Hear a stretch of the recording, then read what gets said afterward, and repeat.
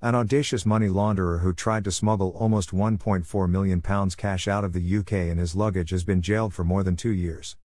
The National Crime Agency, NCA, launched an investigation after Zdeněk Kamara, 38, originally from České Budějovice in the Czech Republic, was detained at Heathrow Airport on November 8, 2020 as he attempted to board a flight to Dubai.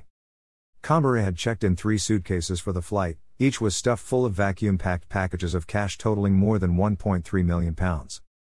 Another £50,000 was found in his carry-on hand luggage, including bundles of £50 notes stuffed inside socks. Kamara initially told Border Force officers he was a currency trader and intended to use the money to buy watches.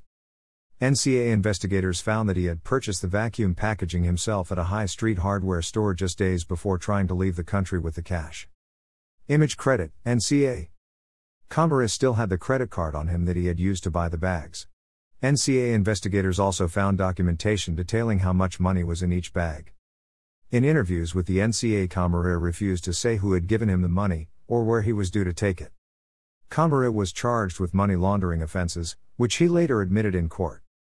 On Tuesday 9 March, a judge at Isleworth Crown Court sentenced him to 26 months in jail. The money will now be seized under the Proceeds of Crime Act and could be used to fund future proactive police operations. Zdeněk Kamara, 38, originally from České Budějovice in the Czech Republic. Image credit, NCA. NCA Heathrow Operations Manager Ian Truby said. This was a pretty brazen attempt to take money out of the country. Kamara's suitcases contained very little else other than wads of cash.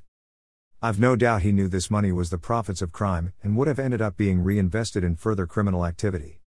He didn't care about the impact. Cash is the lifeblood of organized crime.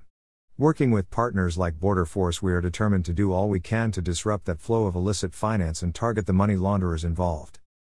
A 26-year-old woman arrested at Heathrow at the same time as Kamara was later released without further action.